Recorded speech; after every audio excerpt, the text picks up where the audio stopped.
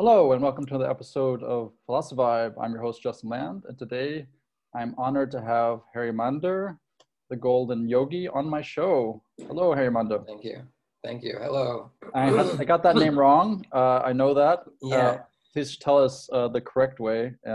Okay. Well, it's Hari Munder. And I often even rattle it off so quickly. I say Hari Munder or Hari, I don't know, the way, and people go Hari Manda, and they don't hear the R. And so it's, it's the lost in translation kind of thing. But historically, when the British came to India, they wanted things to be a bit more exact everywhere they were. And so they came up with a Romanization version of the languages in India.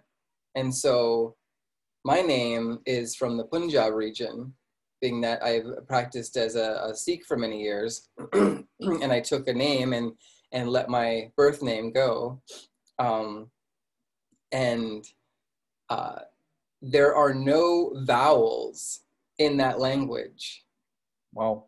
Like when it's written, they're more like, it's like understood when you have like two consonants, that there would be something in between. And there is something, they call it a mukta, and that lets you know, like, you hold that vowel longer. So in mine, there's no mukta. And so it's like from the H, so it'd be Harimander, the way it's spelled in the Roman transliteration. But it's really like the letter, the character for an H, then an R, then an M, then an N, then a D, then an R. Interesting. And is that so Sanskrit? No, it's all language comes from Sanskrit, but it's not. It's Punjabi. Okay. And so that's the northern region of India and Pakistan. And what does it mean? It means the abode of God. Nice. House of God. So it is House of God, and it's also the name of the Golden Temple in Amritsar, India, which is a temple that's, you can look it up. It's really interesting to look at, and it's completely covered in gold. Real gold. Not painted gold. It's got sheets of gold that were added onto it later, after all the Sikh gurus had passed through their physical lives, and they had embodied their channels into poetry form. So that's the whole technology of Sikhism, besides a few little things of just living an honest life but in that whole work, I like to always look at like a piece of work from masters.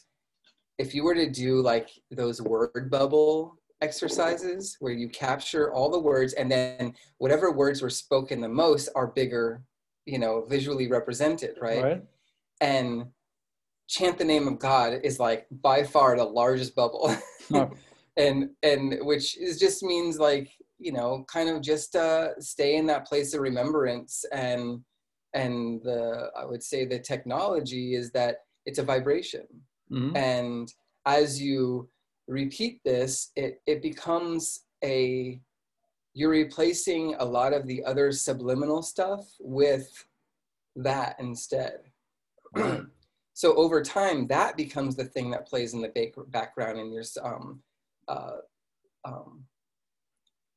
subconscious. It's like the mantras, like, right? That kind of totally, even the names. It's all that we get into that meditative state of being of in the intonation. So even people who do not understand what the letters mean or what the meaning of the words, they can still pick up on that vibrational aspect, right? I definitely believe that through my own experience. Like, for instance, just before we got on this, I was doing Japji, which is a morning, like, it's the first, like, they call it a Bani, which is a daily prayer for Sikhs. And it can take anywhere from 15 to 20 minutes to read. And I remember when I first started doing this, about 9 years ago, uh, I would read from you know the transliteration from a little book, and about a year, throughout that year, in the first year, there'd be times in the day where like whole lines, like whole sections would like just start playing in my head, you know, just like a song getting stuck in your head. Mhm. And after a year, I had the entire thing memorized. And this is a language I don't know at all. Wow. And I've learned little things like, you know, little niceties to like, you know, talk to Punjabi people, like when you go to, you know, an event or something like that. But it's I I don't think that that would be the case with many other languages, because it has this the vibrational like information in it, that as you start to learn how the pronunciation goes, it just it sticks with you. That's a very I mean, I know the Hebrew language has something like that going on. I mean, Right. obviously supposedly, I mean, the stories you hear in the Bible, it sounds like they were using, you know, the intonations to actually, you know, bring Yeah. down walls or whatever. I mean, it's like Yeah. the power of vibration. And it's interesting you said it. So do you believe that it was an intentional technology that was developed or evolutionary? I mean, what was for the language, Yeah, obviously they're I don't giving. know if it was like like intentional, like here, let's deliver something to the people that they can. I mean, we have to ask source. Yeah, no, but I it would works. say Yeah, yes. yeah, I would say yes when I consider like, you know, that we are source anyway, and we're just mhm. like, you know, kind of living in this Maya, so we forget often that we're connected to that you know, that same thing. And we do each have our unique experiences. Um, uh, but again, it's you'll find it in many other places. So maybe there would be some that are more like that. I guess you would see it maybe more in the type of culture, like if it was based on poetry, where like English, I don't think was so much based on that. Where like it's Arabic in Islam, the like a practice that many Muslims will do is memorize the entire Quran, Mm, which that's a big that's a piece of big work, task. Yeah. you know. And but there are people who do it. That's like their life work. Um, uh, so anyhow, No, no. I mean, yes, you see those with the tablets in front of them, and you know the memorization aspect, and then that's also a meditative state that one's getting into, and I can see the positives and the negatives of, you know, if it's forced. Obviously, it's not maybe right. the most pleasant situation to be a kid trying to. Or even the belief that if you don't do this, something bad will happen. Mm, Like those are always the dogmatic parts that get added in, mm. you know, like in India, and I think throughout that whole sub-Saharan region, or not sub-Saharan, I misspoke there, like throughout the Middle East, Middle East, yeah. that pointing your feet, and it's the same in India, but pointing your feet towards someone is an insult. How do you avoid that? Well, I mean, In a well, crowded room? usually, yeah, I mean, usually, see, but people, because people sit on the ground more with, you know, in a cross-legged Mm, position.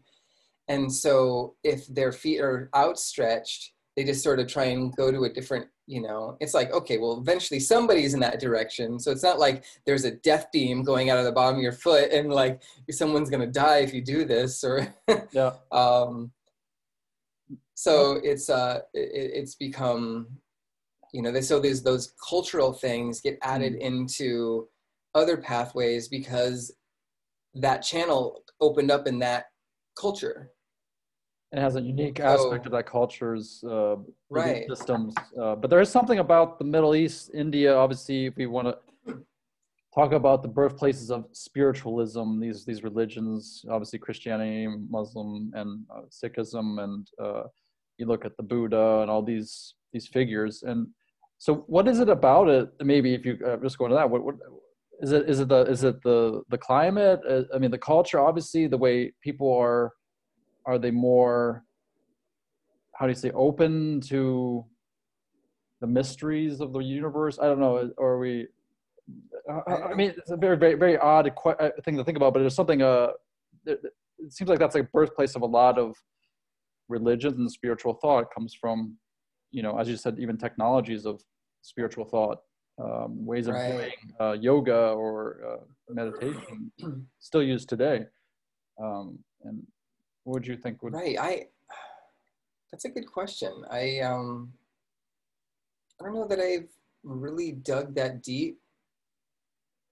Perhaps in my 20s, these were things I thought about more to try and figure it out. But at one point, I know I just decided, like same with like conspiracy theories, and because again, there's because behind any conspiracy theory is a lot of truth, and it's really about trying to discover what is the truth. And at some point, I finally realized I will put myself through more suffering trying to figure this out than just going, well, who cares? Like, does it matter? True. How much does it matter? No, how much does it matter that we know like all the intricacies of the histories before us, and how I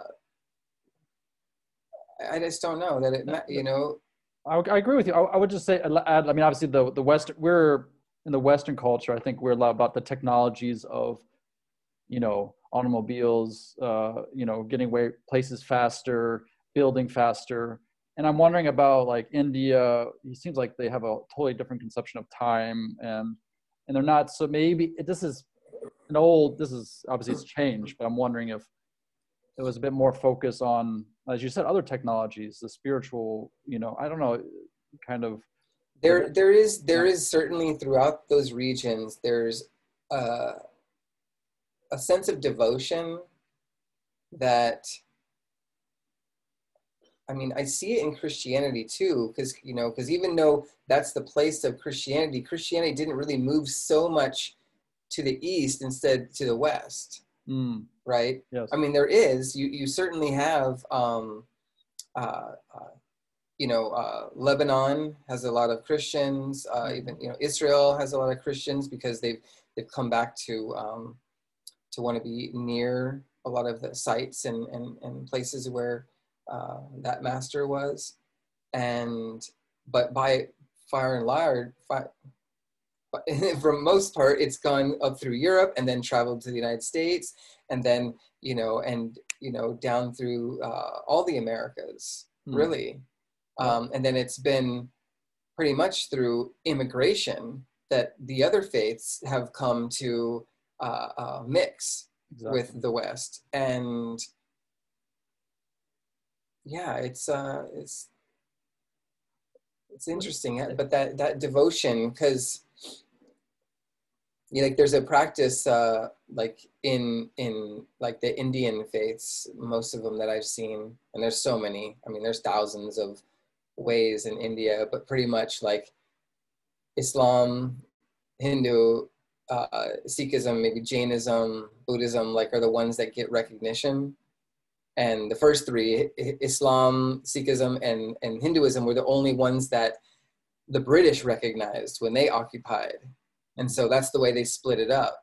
And the Sikhs were given the option to take their own state. But the leaders at the time said, well, this is not in alignment with our viewpoint. And now still to this day, there's people who still want to try and create a state called Khalistan. That would be for the Sikhs. Where would that be in India? Would that be in the north, or that would be in the Punjab? Probably would be like south of Pakistan, and which is the primary farming region for the country, or in the state of Punjab is the primary. It's like the Central Valley of California, how it produces. It's like nearly all the produce comes from there. And anyhow, what I was trying to get to is there's a common practice of bowing your head, and not just like in not just like a thing like this, but like when you're going to do a devotional practice, if there's an altar of some sort, you would get all the way down and put your forehead to the ground Mm. And a teaching I'd heard is like, it's one of the few times your heart will be higher than your head. Yes. Yes. And, That's interesting. Huh? you know, what I personally have experienced is that the heart has a rate that it moves at, its frequency, and it's much slower than that of the mind. Mm. So when the mind, that's like the spin out that can occur, like when the mind goes really fast, you can lose yourself and other listeners and people because their heart space can't keep up. Mm.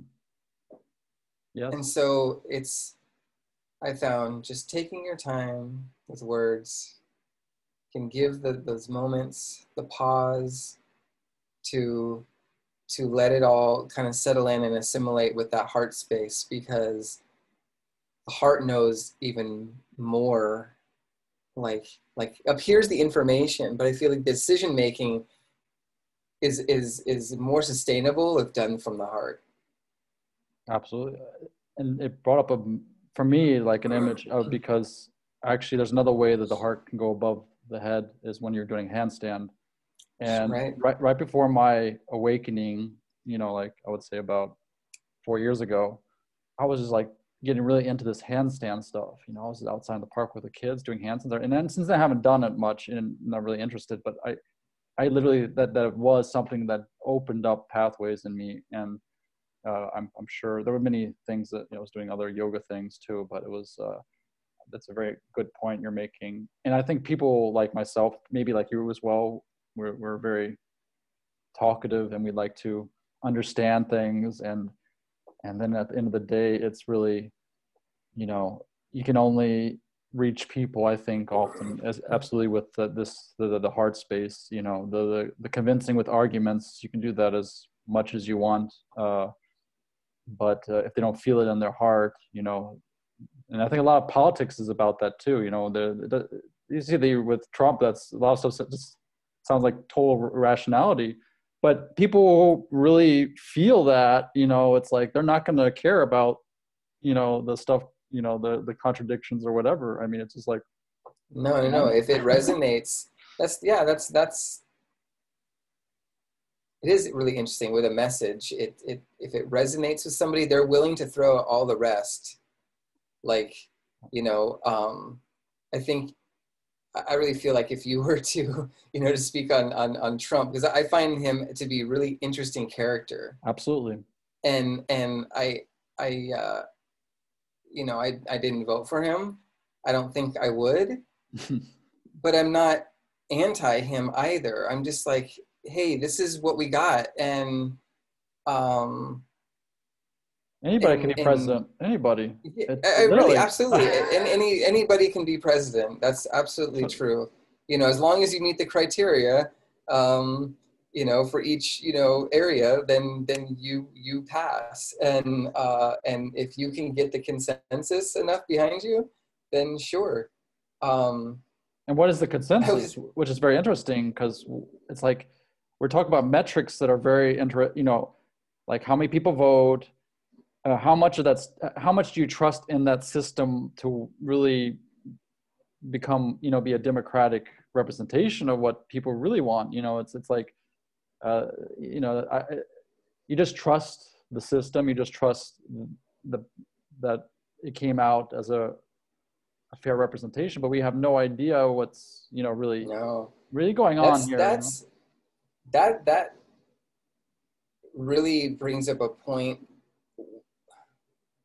It's tough to talk about with a lot of people because it's hot on either side. Mm-hmm.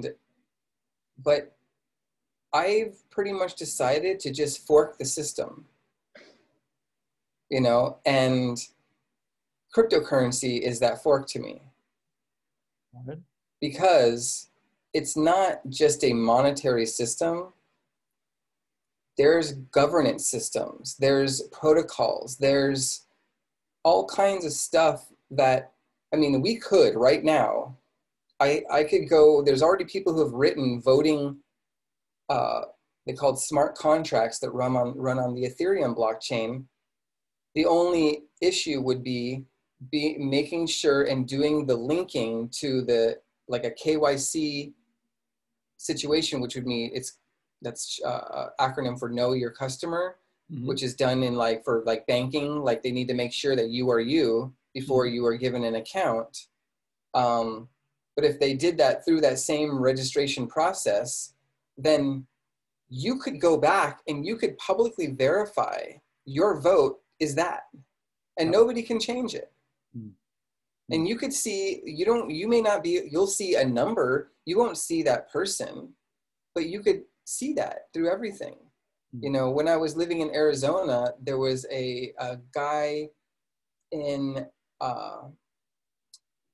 my neighborhood actually who won the seat for the county, uh, whatever the position that's in charge of like counting all the votes and setting up the voting process. Mm-hmm. And he had put out, and because I was like a Facebook friend too, and you know, I put out, I was like, hey, if you ever want to, get this stuff working on the blockchain, reach out, but nothing. So it's probably just, that's not the exploration we're looking for as a group, as a larger group yet.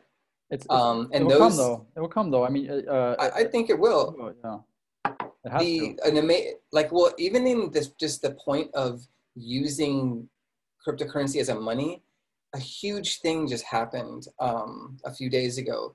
Is the IMF, the International Monetary Fund, Mm-hmm. released a video on Twitter, like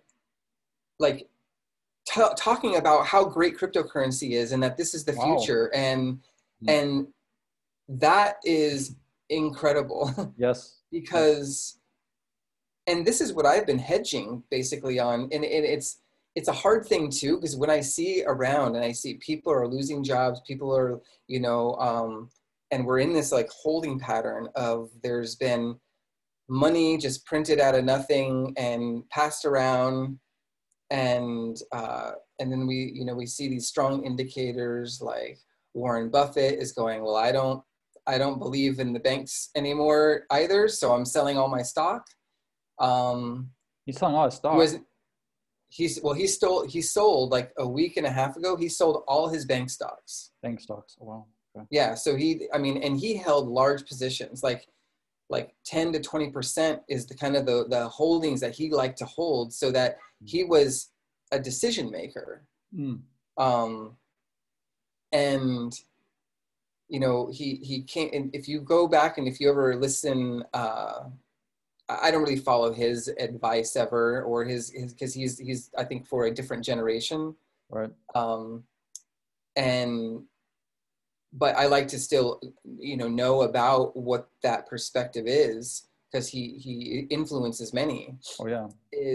He's always been a proponent of the central banking, and that they are able to balance the system through their, because the central banking has two levers to pull on. Mm-hmm. They have interest rates, and then they have the monetary supply. Right. Well, they never take away supply. They only add to it. Right, of course, yeah. Okay. And then there's the interest rates. And pretty much because of the adding, they've had to pull it back at zero and just hold it there. Mm.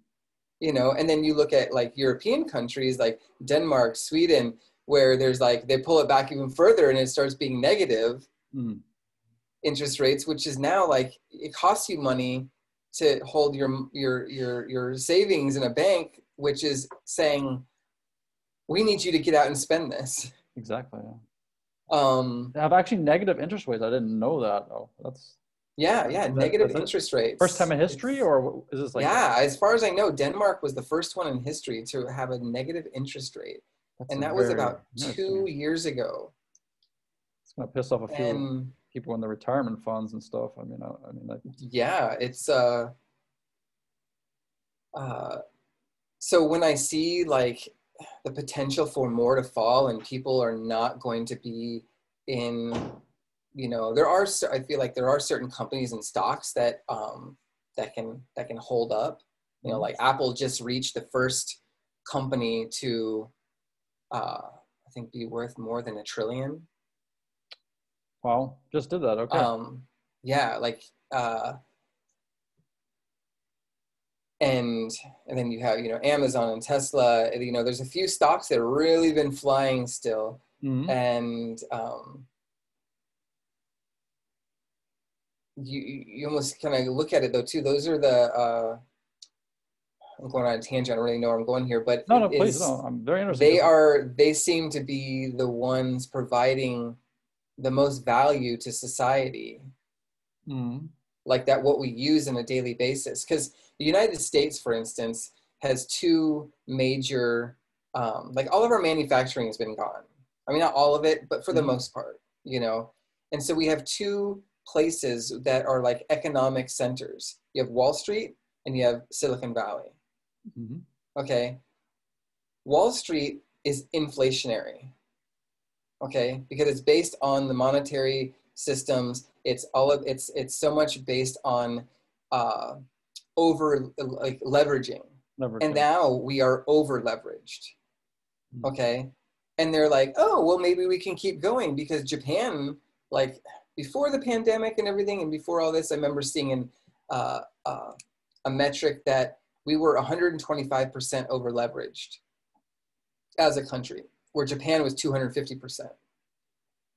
And people consider Japan to be a sound economic system. So I think the men and women in control, probably mostly men, are going to go, all right, we got a room to play with this here. What do you mean by over leverage exactly? And what is being Meaning that our debt is higher than our GDP. in Japan, of course, is more than that percentage than Right. the US. Okay. Although the volume of Japan compared to the United States is Less. different. Yes. And so that's where like when the big like the COVID crash like March 11th or 12th, Mhm. where stocks all like oil went to 1 penny for a little bit, and To one penny from what?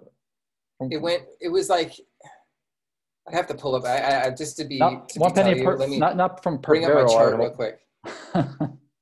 Say that again. Not per barrel. Yeah, per barrel. What? One Yeah, cent a it barrel? yeah, it was at around on in the new year, like January of 2020, it was around $60 a barrel. Yes. And on the day of, and this is like based on a CFD, which is it's a for crude oil, it went all the way down to 1 cent in a How's flash that? crash.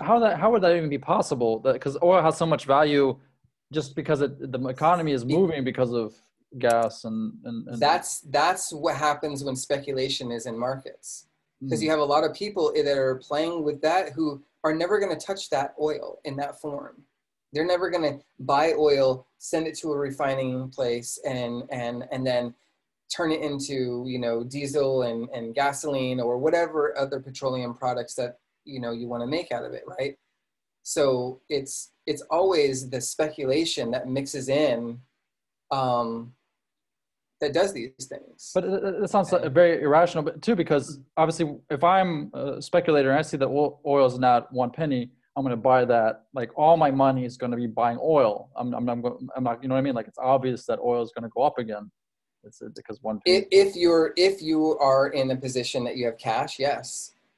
But if you were somebody who like just lost $1 billion because you were holding, like, you know, at $60 a barrel, you were, you know, like say you had bought oil, you started accumulating when it was like 10, 15, $20 a barrel years ago, and then it's been up, and, you know, maybe you took profit, things like that. But uh, if you know, if you have such a holding in that, now it's, you know, so the only thing you can attempt to do is you have to have cash on hand to like come in and add to your position, which would then change your overall entry price. Mm. So it's called dollar cost averaging, which is It's like a different like reality than for like normal people, because it's like it doesn't, you know, it's going on obviously different metrics, different you know, measurements of value, and you know, because it's obvious that certain things they have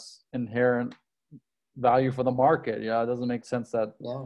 it can go. I mean, and yeah, I wish I, Well, because because the I conversation, yeah, sorry, go ahead. no, I mean, because if I had $100, I mean, obviously I could have, as a person, a private person, I could have, bought, loads of barrels. I mean, it would have been, Right, right. If you had you done that, and had you caught that one penny, mhm. because it actually, the day it closed, it wasn't even like a spike, it closed that low. But had you done that, the price that it's back out at $40, like you would have Be a millionaire. 100, and what's 131 times 100? 13, you would have turned that $100 into $13,000. Yeah. No, I guess, yeah, that's, maybe we can link this with a little bit with the Bitcoin then. So Yeah. now we know that our reality is a Maya illusion, and, most economists are not going to buy that, but we will. So Right. money is not a real thing. Obviously, it's part of the construct and the belief systems that people have. So Right. the move to Bitcoin seems to be a higher vibrational idea. It's something that people just do not understand. Like I've had conversations with people where they're like, even because for me, like I'm also just beginning to understand the potentiality of Bitcoin, but trying to explain that, okay, deregulation, all these aspects, the old system was, just printing money, and obviously the Federal Reserve is a private entity as well. A lot of Americans don't know that, which is fascinating too, because, when you tell them that, they just don't believe it. Well, Like, it's pretty much for the most part, the people that sit on the board of the Fed are the presidents and high position holders of all the major banks. Hmm. So when they come together and they decide we're going to make more money into the supply, they're the number one beneficiaries of it, because the way it's tiered out, if you've ever taken like economics class, we always knew, okay, the central bank lends at the prime rate to the top tier banks, and then the top tier banks lend to the next tier and to the next tier, and, and it keeps going down, and then through the fractional reserve lending, which means that they only have to hold 10% of the deposit for whatever they're lent out. So that's what creates the over leveraging. Yeah. And what will likely happen, and what does happen when these big recession pullbacks or complete depressions, which we haven't seen from what I know since the 30s, we've seen quite a few recessions, but that's when businesses that over leveraged lose all their equipment and stuff like that. And so the banks are able to pull back like these things that have value, tractors, factories, and then they'll then auction them off to somebody else who like other friends basically in Wall Street that have businesses that'll chop those all up, and then they'll figure out, okay, responsible, they'll find people to take them over and continue some sort of production. But it's like a reset button. Yes. For many. And but I'm sorry, but just jump in there. Like, can Bitcoin somewhat prevent such or be a safeguard against such a depression? Because it sounds to me like it's more responsive, I think, to these kind of situations. Am I jumping a little bit here? It is, and so here's the technology behind Bitcoin, and because Bitcoin itself is essentially it's a timestamp server. Okay, so what it does is it has these blocks that are created and it stamps the state of what everything is in that moment. And then once the new one comes, it's like, this is what it is now. Now this is what it is now. This is what it is now. So you can go back and you can see all the changes. So you can see like X amount of Bitcoin was here in this address, which is like a long string of characters. And then in this block, it moved from here to here. By address, or what some. you mean, like the address of like a coffee shop? If somebody were to buy something at a coffee shop with No, Bitcoin? no. When I say an address, it's a technically it's called a like to be. We in the users pretty much call it your wallet address, Mhm. but it's technically called a public key. Okay, and that is your way to receive any funds, to Mhm. receive any Bitcoin, or any sort of token that ever gets created on the Bitcoin protocol. Right. Okay. Um, What's the advantage of that? of what? Of the fact that you can follow back where Well, the all the advantage is that wallets. you know, and this is where I was getting to, is that you know how much value is in the entire system at all times. You know how There's many? no. Yeah. True. True. So in the way it was created, in order to inspire others to get involved, because and how it becomes like censorship resistant is that anybody can can turn on a computer and download the software and start running this. Mm. Okay, and so you can keep the history yourself. You may not be doing what is called mining, which is proving that as each block is happening, to proving that that is the actual record, because that's important. You don't just want people just throwing out records and say, oh, this is what it is, trust me, because that's what we're already in. We're already in that. We don't see how much Wells Fargo has on their balance sheet. We don't see what any of these. We don't know how much money there actually is in circulation. No idea. That's a transparency aspect yes, so it's a transparency aspect.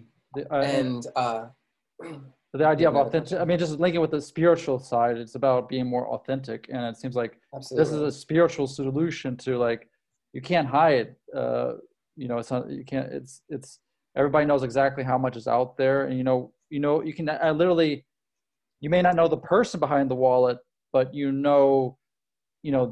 can trace it to these specific wallets. And right. You can always see that nothing was ever created or destroyed in the process.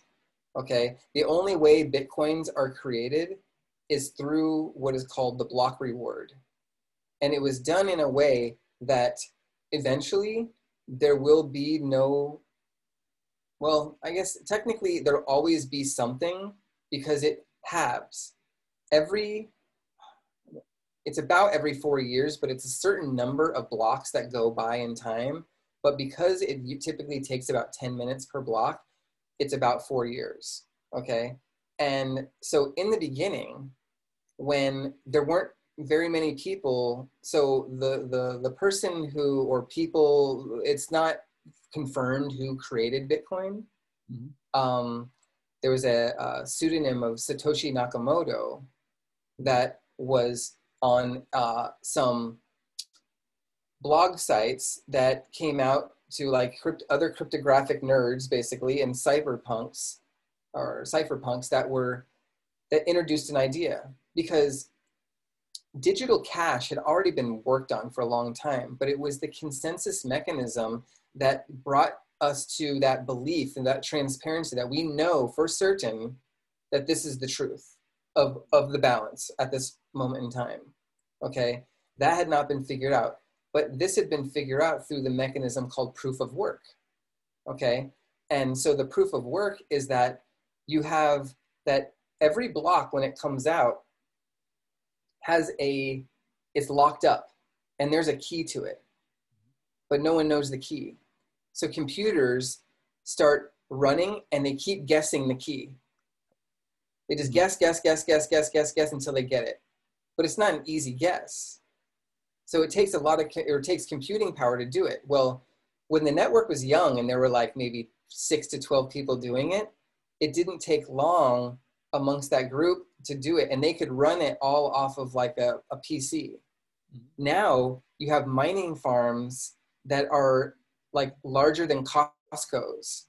or Carrefours, you know, and that are just filled with racks of computers that are just there doing the work of confirming, like, oh, boom, I found the key. Because as soon as they find the key, it unlocks the block, and now the next block can start to be worked on, okay? And what is inside each of those blocks are all the transactions that are occurring at that time. So if I'm gonna send you some Bitcoin and there's a long line, that transaction of me sending to you will go into the mem pool, so the memory pool. Mm-hmm. And over time, stuff will get taken out of the memory pool and stuffed into a block whenever there's a next open block, like in the order that we like to think that it's in the order that it comes, but often it's in the order that the mining facility adds it in, because I could also try and get it to you faster by adding a higher fee on top of it. So the miner is going to get an extra reward. Yes, more interest. You know, for me sending it to you, okay? And again, in the beginning, so every 4 years, there's this event called the halving, where the block reward gets cut in half, all right? And in the beginning, each block, so every 10 minutes approximately, there were 50 Bitcoin released. Well, at that time, a Bitcoin was worth nothing, okay?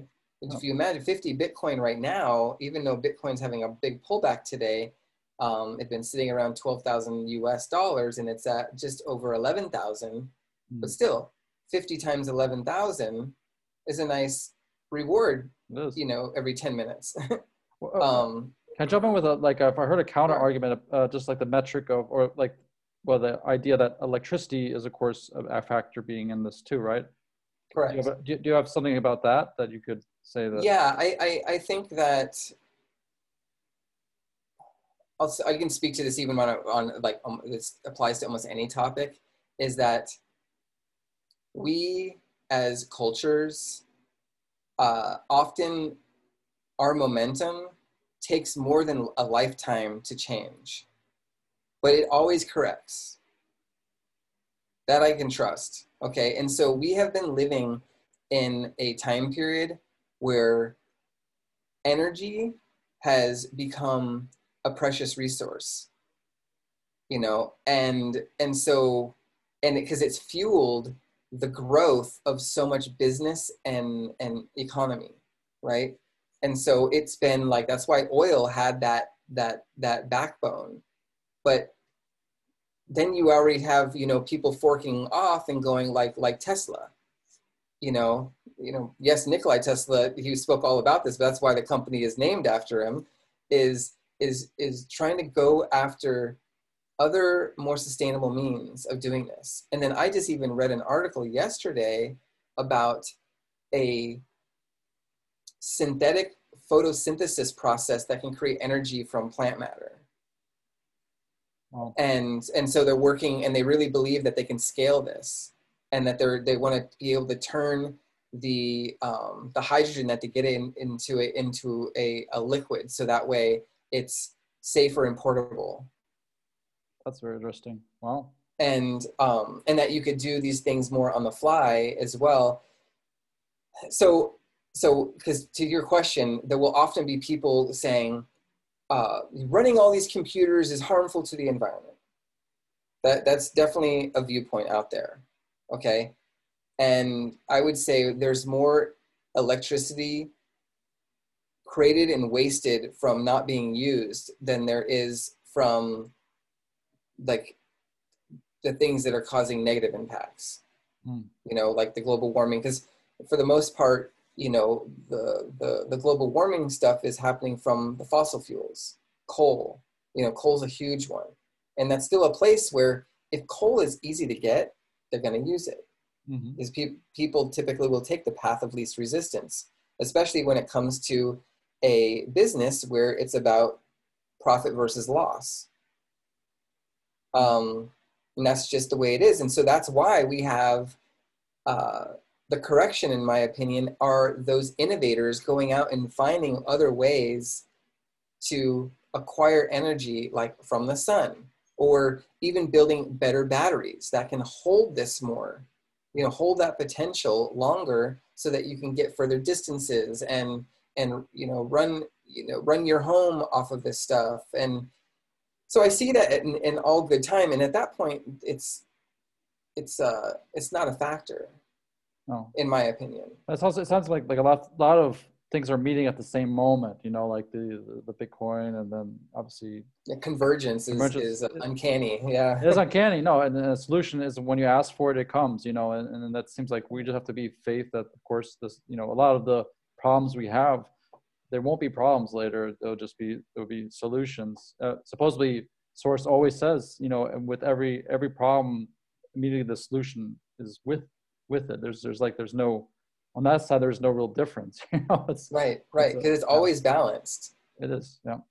And it's just the perspective that one holds to be able to see that. Because, I mean, here's what another thing I love about the blockchain technology is, it comes to high energy. And we have this major topic across the planet, global warming. Okay, and you have pretty much it's split into two camps. One saying that humans are 100% responsible for it, and we need to take measures to stop it. The other side going, no, this is just the Earth. It does its cycles, and it'll be fine. Okay, well, both of them have agendas as well. Of course, there's going to be people, and then the common people get mixed up into it. Based off of where their belief systems lie. But here's the thing is, each group has these like think tanks that are going in, creating and finding data, and then they make reports and they deliver the reports. And that's what we're supposed to trust. It's no different than trusting this is how much money is out there. Yeah. Data, that's what it comes down to. It's not about the thing, it's about the data and the transparency and the truthfulness of it all. Like, where's the truth at? Okay, so something that's been happening on a fork of Bitcoin called Bitcoin SV is a program called Weather SV, where anybody can, for about an investment of about $100 or so, can get thermometer, barometric, all the different like tools that can measure weather. Mm-hmm.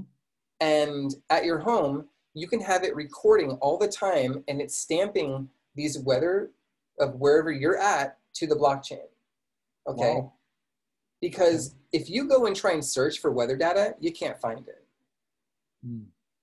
Okay, not throughout the whole globe. You can do searches and find out, oh, here's what the temperature was like on this day or things like this. But like the real, like that raw weather data. So if the science is we have this thing of empirical evidence, and that in order for it to be truly understood, you need to be able to give exactly how you did it so that others can repeat the process and come up with the same result. And we're not able to do that. Instead, we constantly are trusting the scientist. That's what the argument typically is on the that global warming is a problem. Is people will say, like politicians will say, well, there's more scientists that believe it is a issue. It's like, well, let's see the data. Let's let other scientists, let's let college students go through and verify this stuff. Let's let anybody come through and verify this stuff. But it's not available. So with this Weather SV, the more that people are coming in and able to and joining this experiment and putting this stuff, it's building a database that's on a public ledger. Anybody can have access to it. And it just needs time to build up that data set so that, we can, verifiably come up with results. There's something also in the subjective nature to what you're saying, because what we're talking about, the law of attraction, all these ideas of oneness, that's so apparent in our realities, right? And we're connecting with people through the internet, through YouTube, and we're putting a stamp on reality, And it feels like that's under the radar of normal news. It's under the radar of people who are in that reality.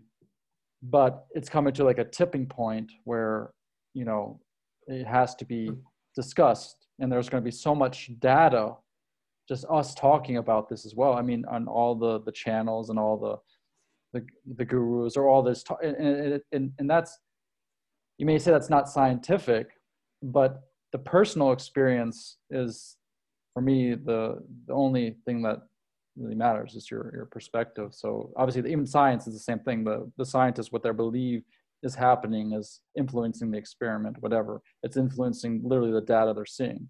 And they'll find the people who verify that belief system, you know, and Absolutely. and so but it feels to me like there's something, a submersive, the revolution has to be non-televised. You know, it's like it's happening with Bitcoin because, you know, a lot of people still don't understand it, but it's changing the way people think about reality, and reflecting more, I think, appropriately, a more democratic aspect of whatever you want to call it. It's hard to think of what, a more quantum, transparent way of looking at reality, and that, which is obviously the more, anything that reflects reality closer to the way it really is going to be, in my opinion, the one that's going to, you know, it has to evolve in that direction. It can't go back.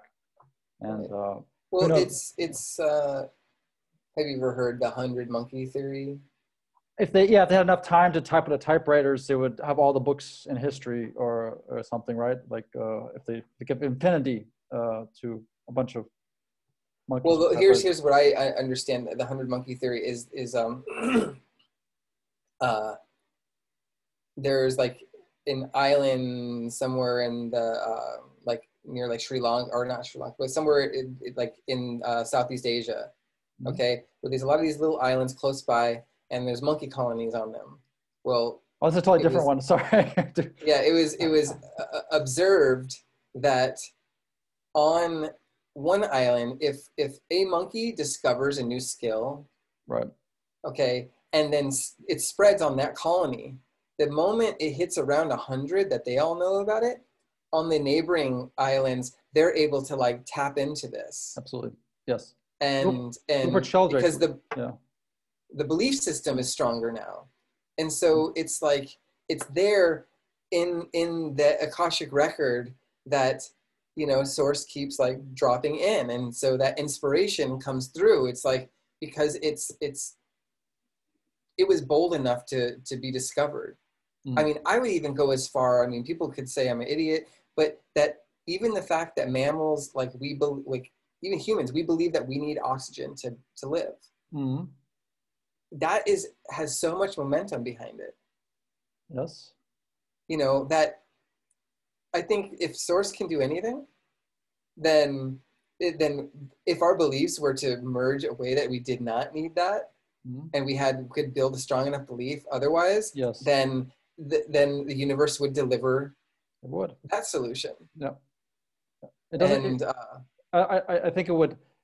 It always takes one to start it, right? So you can say like Jesus, you know, or Buddha. These guys were on a different level, and they were doing things, walking on water. Suppose, you know, whatever. Maybe it was true. You know, who knows?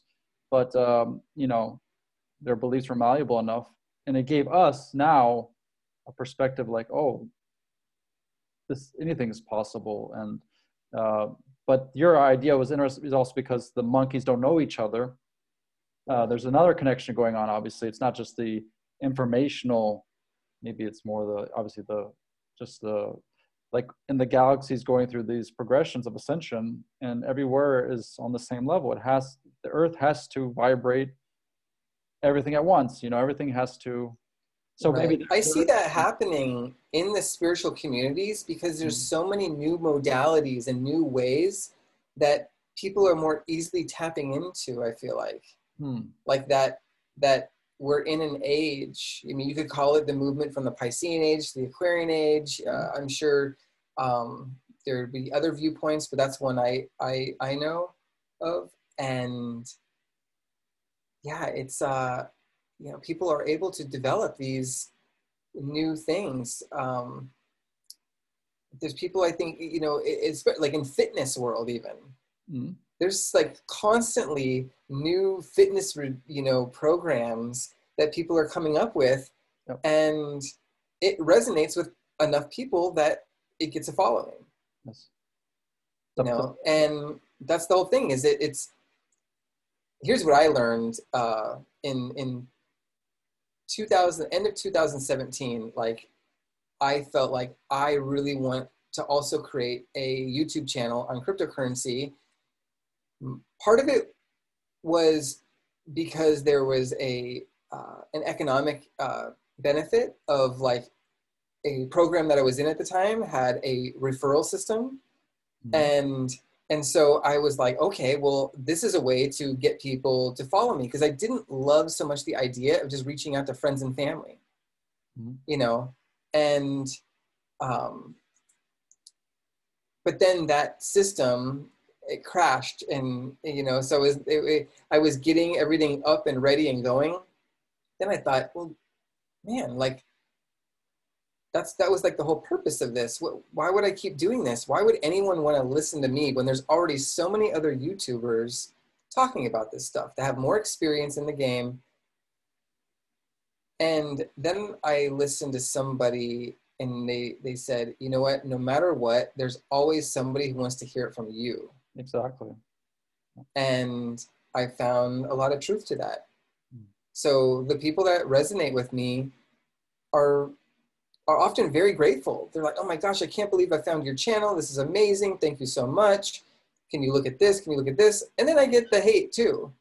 And that was hard for a long time too, but I just take it with, you know, as part of the process. No. So Makes you stronger. yeah. It's helped me even build up, like, in all my videos now.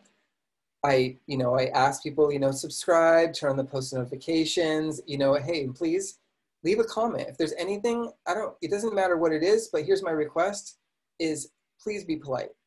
Let's just have a civil discourse. Yes. And you are totally invited to politely disagree with me. Yes. And we can have that conversation. So I had to mention, like, obviously I said you're the Golden Yogi, right? And right. Is your channel the Golden Yogi, or what is? It is, yeah. All of my branding. I think this might be like the only evidence of putting Harimandir with the Golden Yogi. Like, there's only a couple people who know my Harimandir identity that are in You're stepping crypto. out. You're stepping out of the shadows, man.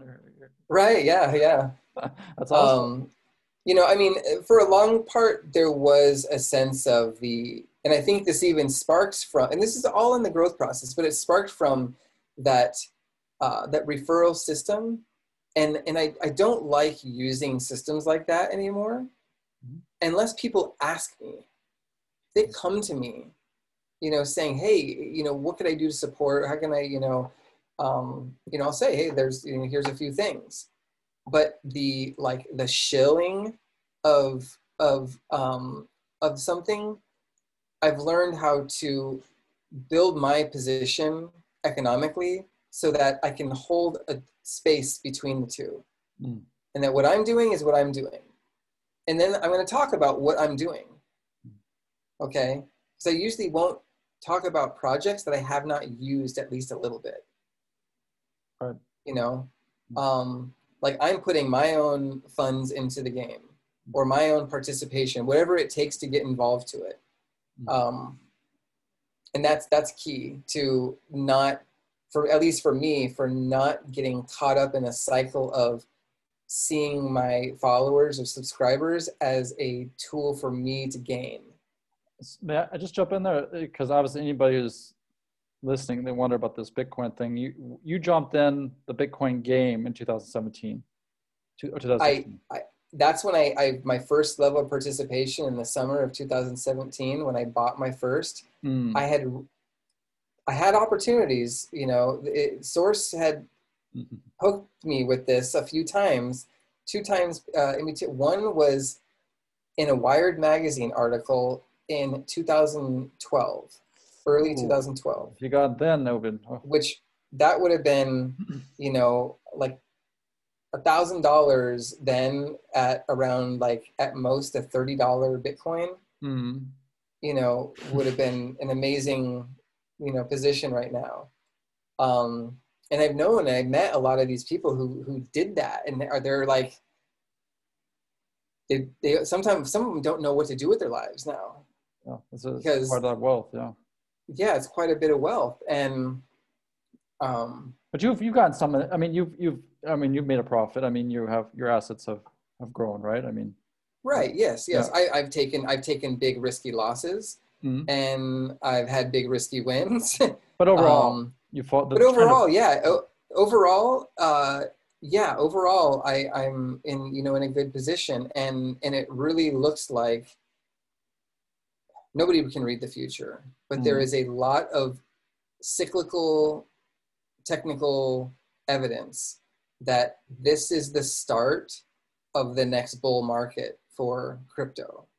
Wow. And that and again, I won't be held to this or anything, but through because I've learned a lot of technical analysis, like looking at charts, finding patterns, and Bitcoin has this long-term pattern that could reach around $450,000 Bitcoin by the end of 2022. One more time, how much? $450,000. Are you joking me now? No, I'm not. Okay. Yeah, I have to get in the game too. but as I look at things and the state of what's going on, I could see how hyperinflation could be the thing that really speeds up that process. Because if we're all of a sudden paying $20 for a gallon of milk, then the value of the dollar, and that's the thing that I'm always been waiting for, is when we're not valuing a Bitcoin per a dollar anymore. And we're starting to say, here's how many Satoshis I spend for milk. Because Bitcoin was created in such a way that they could always add more digits can go on, but you know, in a dollar, the smallest denomination is a penny, right? Right. So that goes to the hundredth place in the decimals. Bitcoin goes to 8 decimal places in. Crazy. And that unit is called a Satoshi. Satoshi, yeah. Yeah, okay. And named after the creator. And so, you know, and I would say at these prices, it's like about 100 Satoshis is a penny. So, you know, if things go way up, like, you know, and it's like that, I could imagine like, you know, we'd be saying, oh, here's how many sats, or, you know, because that's even the shorter version that a lot of people use.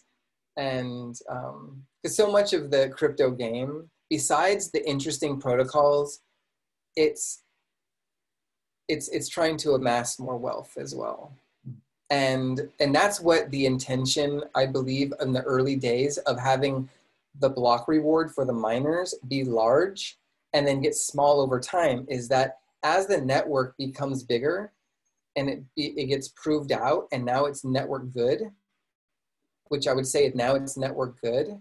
Like we have enough computers around the world running this that it would be very difficult for governments to take it down. So instead, what they're looking at is how do we get involved? I personally could see a world in which every country is running a major Bitcoin like server farm. Yeah. And that's like, you know, and that might even take away how we look at taxation and how distribution is made. There's so much potential. There's so much potential. I've worked in, I've played around like on the Ethereum blockchain in so many experimental like ideas of that I feel like could definitely work for that kind of taxation to redistribution for getting a sense of universal basic income. Hmm. Okay.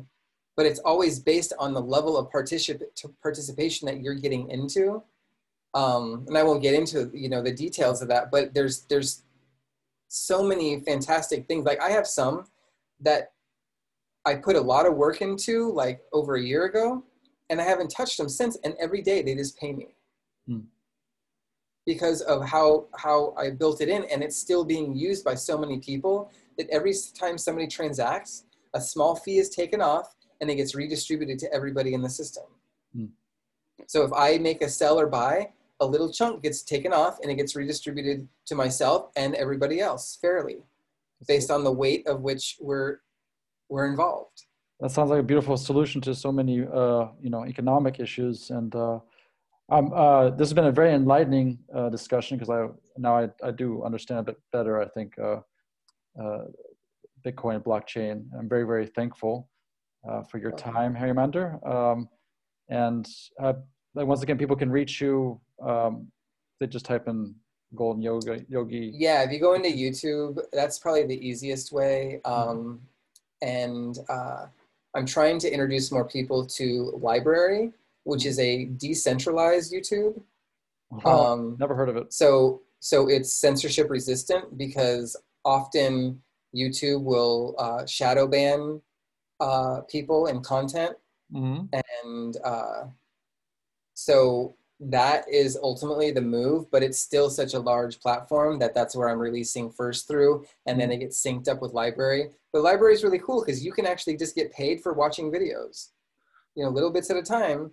Nice. In their cryptocurrency. So, but if you go to my video, just type in the Golden Yogi, you'll find me. You'll see it's an avatar of like a cartoon version of me. It doesn't have glasses because I wasn't wearing glasses at that time in my life yet, but it has a turban and it's got some yellow light behind it. But down in any description of any video, you can find my other social connects. And, ever have a question, please feel free to reach out.